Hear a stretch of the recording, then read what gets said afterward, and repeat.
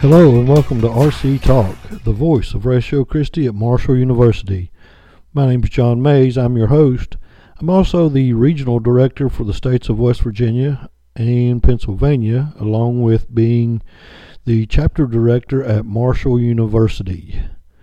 Since this is our 101st podcast, I told you we celebrated number 100 last week, so obviously this is number 101.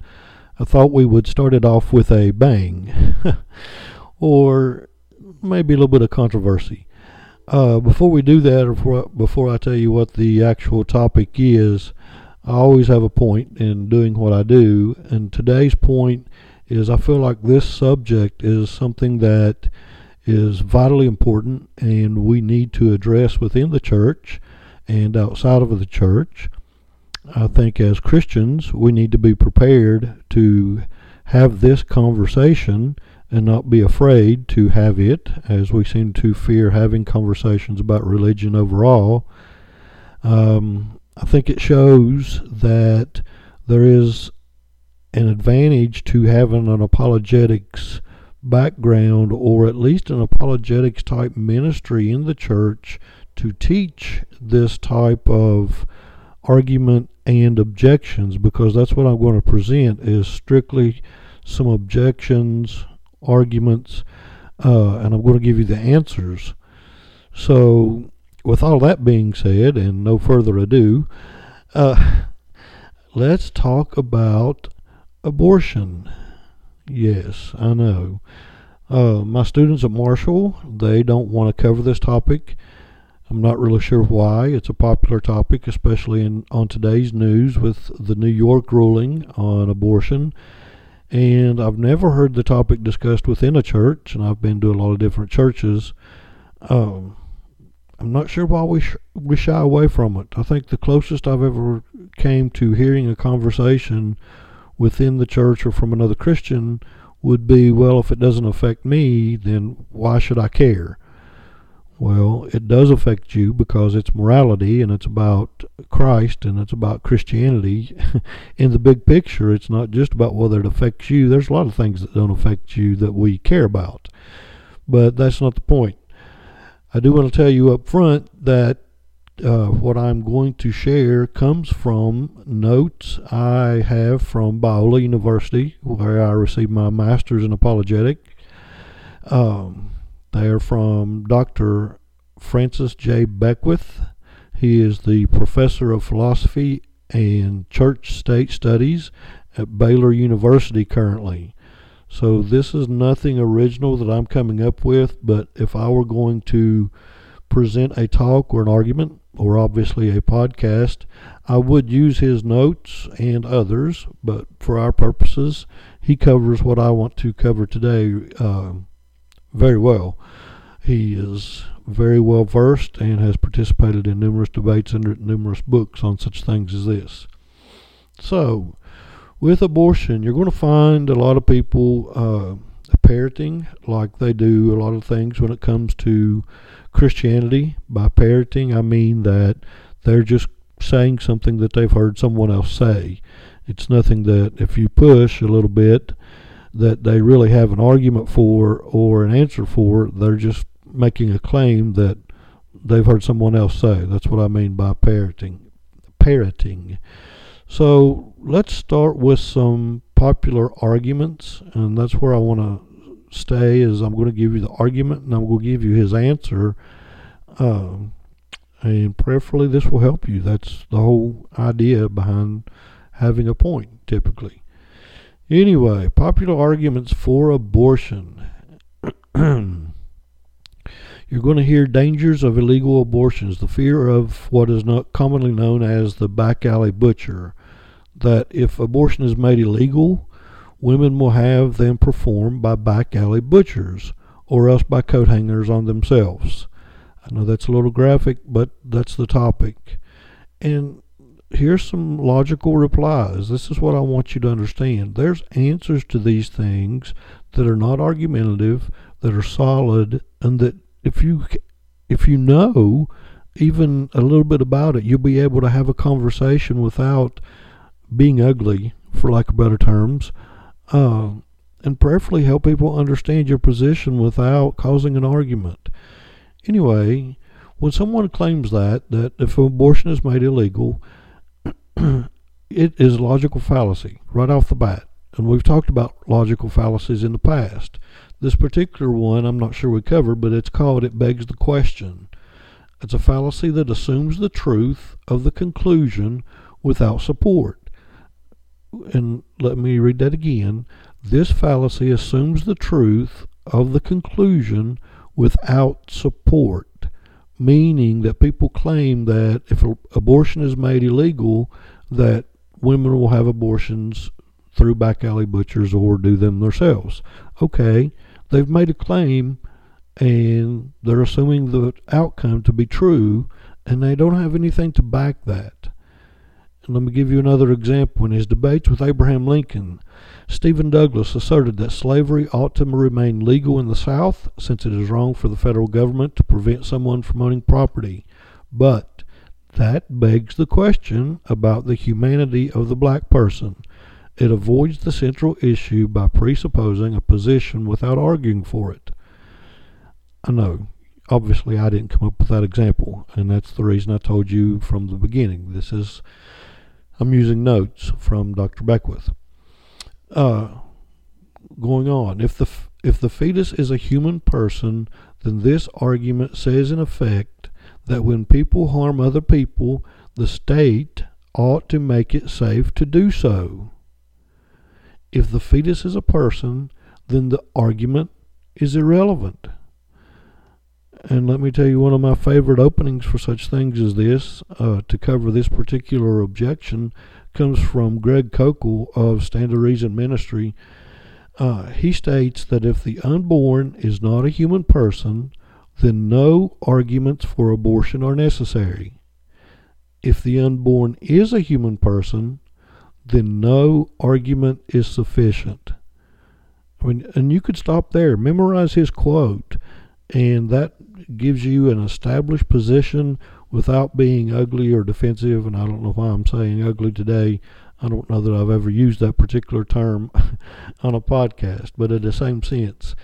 In today's world, it's becoming that, and I don't want to get ahead of myself, that it's not about whether the fetus is a human being or not.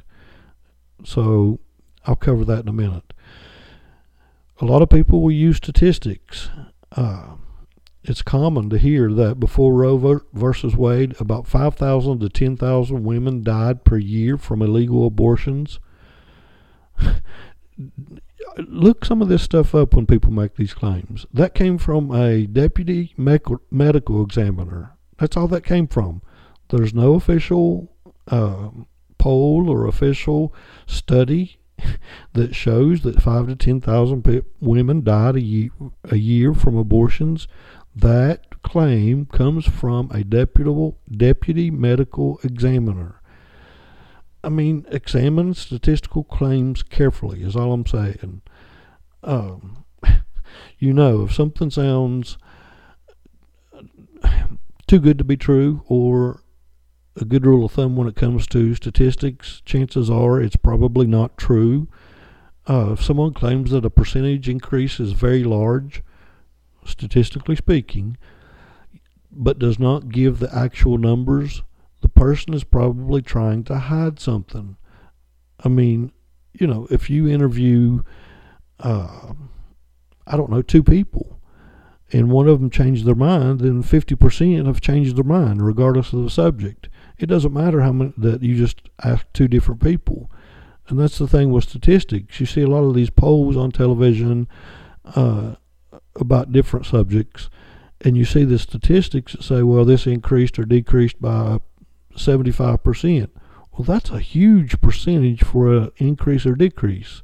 You need to look into the background of how many people were surveyed. I mean, because most of the time, well, I've never been surveyed. Maybe there's a reason behind that. I don't know. Another argument comes from economic inequity. If abortion is illegal, only the rich will be able to afford it. Seriously? If the unborn are human persons, it makes no sense. The vices of the wealthy do not become virtues of the poor just because they are denied them. Fairness only applies to benefits, that which does not harm another. Number 3 is an argument from population control, poverty, and financial burden. The population control argument is not really a pro-choice argument since there's no choice involved. It also begs the question, if the fetus is a person, then why not kill older people? And I use this one quite often. Why not kill older people? They've had the chance to live.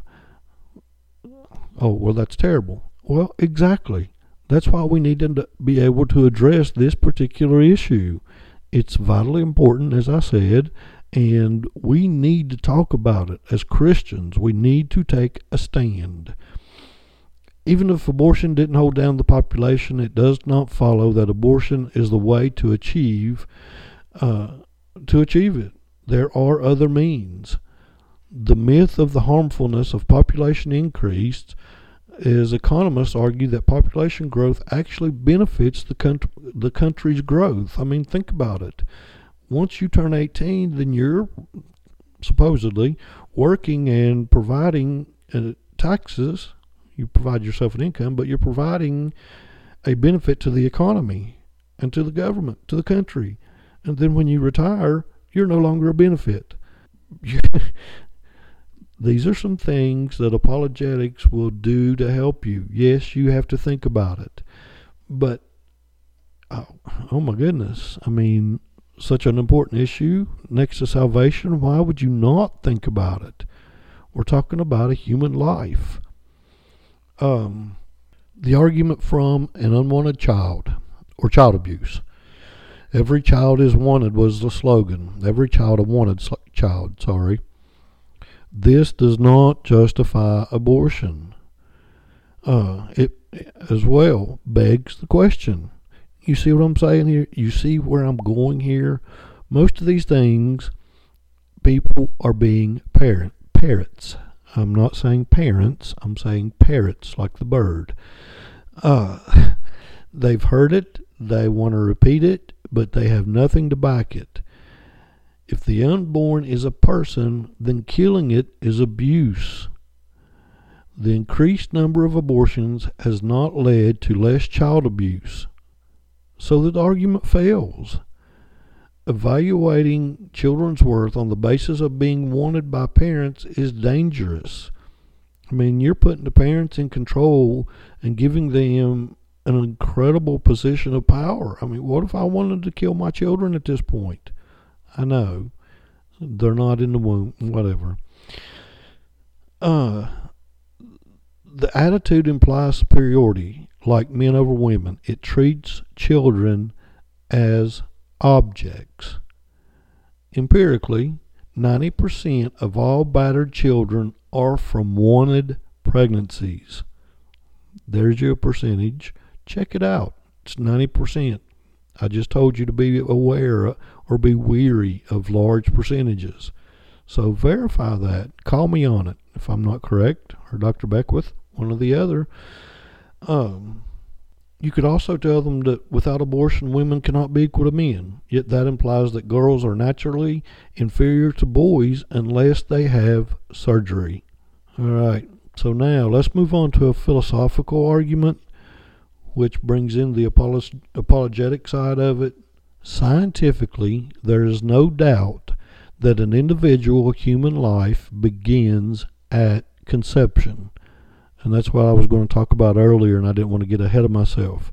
That used to be the argument. When did the fetus become a human life?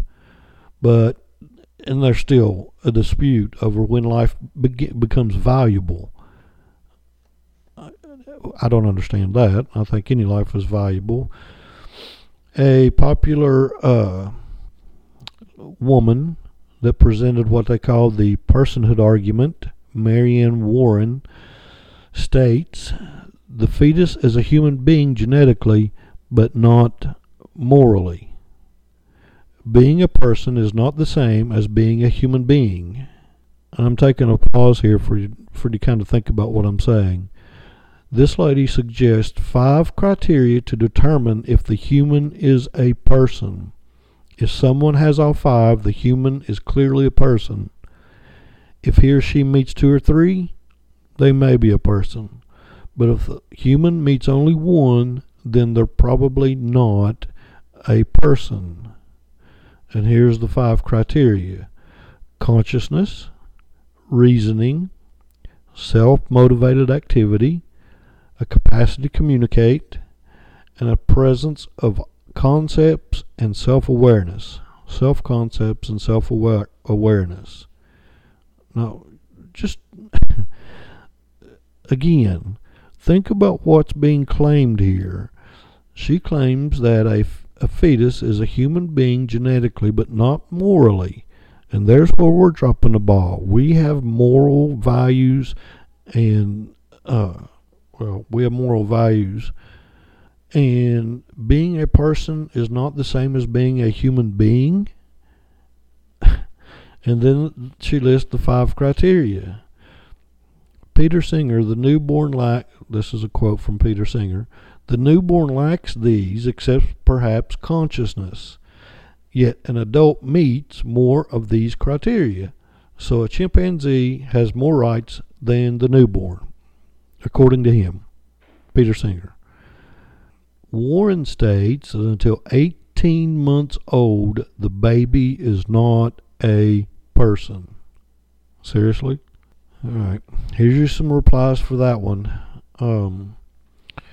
This confuses being a person with a functioning as a person. This confuses being a person with functioning as a person. These are sufficient criteria for being a person, but they are not necessary. And here we go, not thinking, but what about the person that is in a comatose state? The patient that's in comatose state, there may be no functions, but the person is still a person. He once acted as a person, yet now is comatose, but he will function again as a person. Okay? Suppose the patient is in a persistent vegetative state. We will debate to withdraw the respirator. Yet, if there's 98% chance of the patient coming out of the coma, then there is no debate.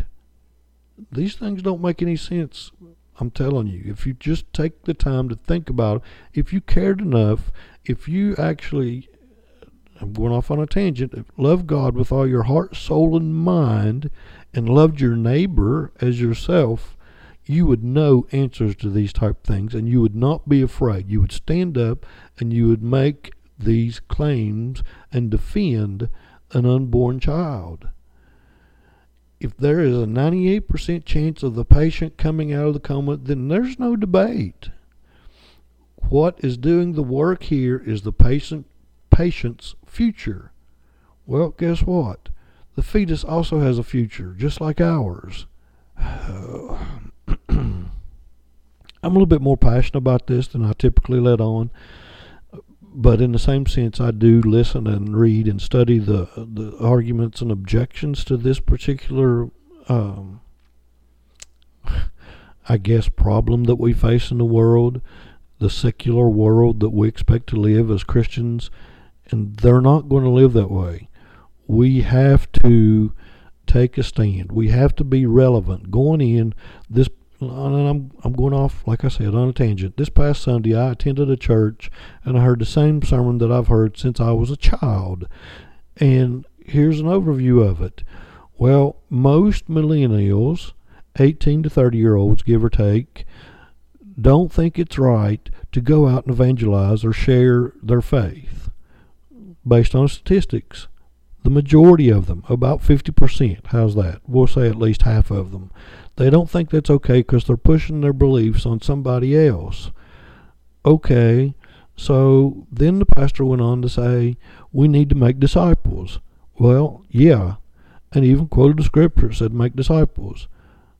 And then he went on and proceeded with the sermon at hand. How are we making disciples? I ask everybody that. How are you making disciples? What is your church doing to make disciples? Can you have the abortion conversation?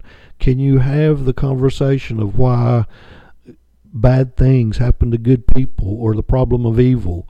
Can you have the conversation concerning the resurrection and why you believe it's true? If not, where are you making a disciple at? Somebody laughed at me on Facebook the other day because I told them that most people don't know what the gospel is, and they don't, and they found that amusing. Well, I tell you what, you go to your church, ask yourself first, and then you go and ask your brothers and sisters, what is the gospel? It's in the book, I promise. All right, I'm going to close, but I'm going to give you what once upon a time, and I don't know if it still stands, but it was Bill Clinton's theological argument for abortion. It was called the argument from breath. Like Adam, who became a living being when God breathed into him, birth is the point at which the child becomes a living being. Now, this man was our president.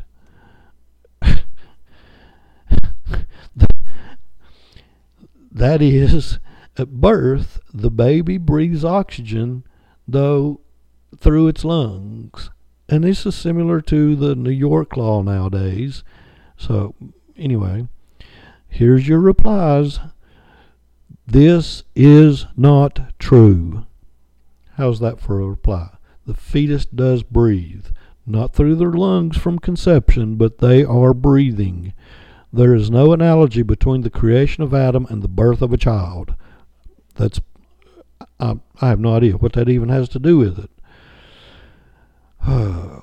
Real quick, two common ones, but severe retardation. What about those who are born yet are severely retarded? We would not kill them, and this conclusion gets back to the central issue of the personhood of the fetus. Think about it. Or what about rape and incest? Okay, what if there were no such cases? If the answer that person still favors is abortion, then ask why the person even brought it up. See what I said there? There's no cases of rape or incest. And the person still says, well, woman still should have the right to kill her child. They shouldn't have even brought it up. It's irrelevant to the person's belief. We have to focus on the personhood of the fetus. You may think I say that funny, but regardless. Anyway, there are some common arguments, some given answers. I try to make things as easy as possible. I know that some of my peers think that I make them too simple, but if you have a self-defeating statement, the argument's over. If you have a logical fallacy, the argument's over. If you have somebody parroting, and you ask them a question and they can't support it, the argument's over. Stop being afraid. This issue concerning abortion is one of the most important issues facing the church today, and churches are afraid to tell their members how and what to say. It's in the book. How's that for a welcome to number 101 in RC Talk Podcasts? Questions or comments, email me at johnmays@ratiochristi.org.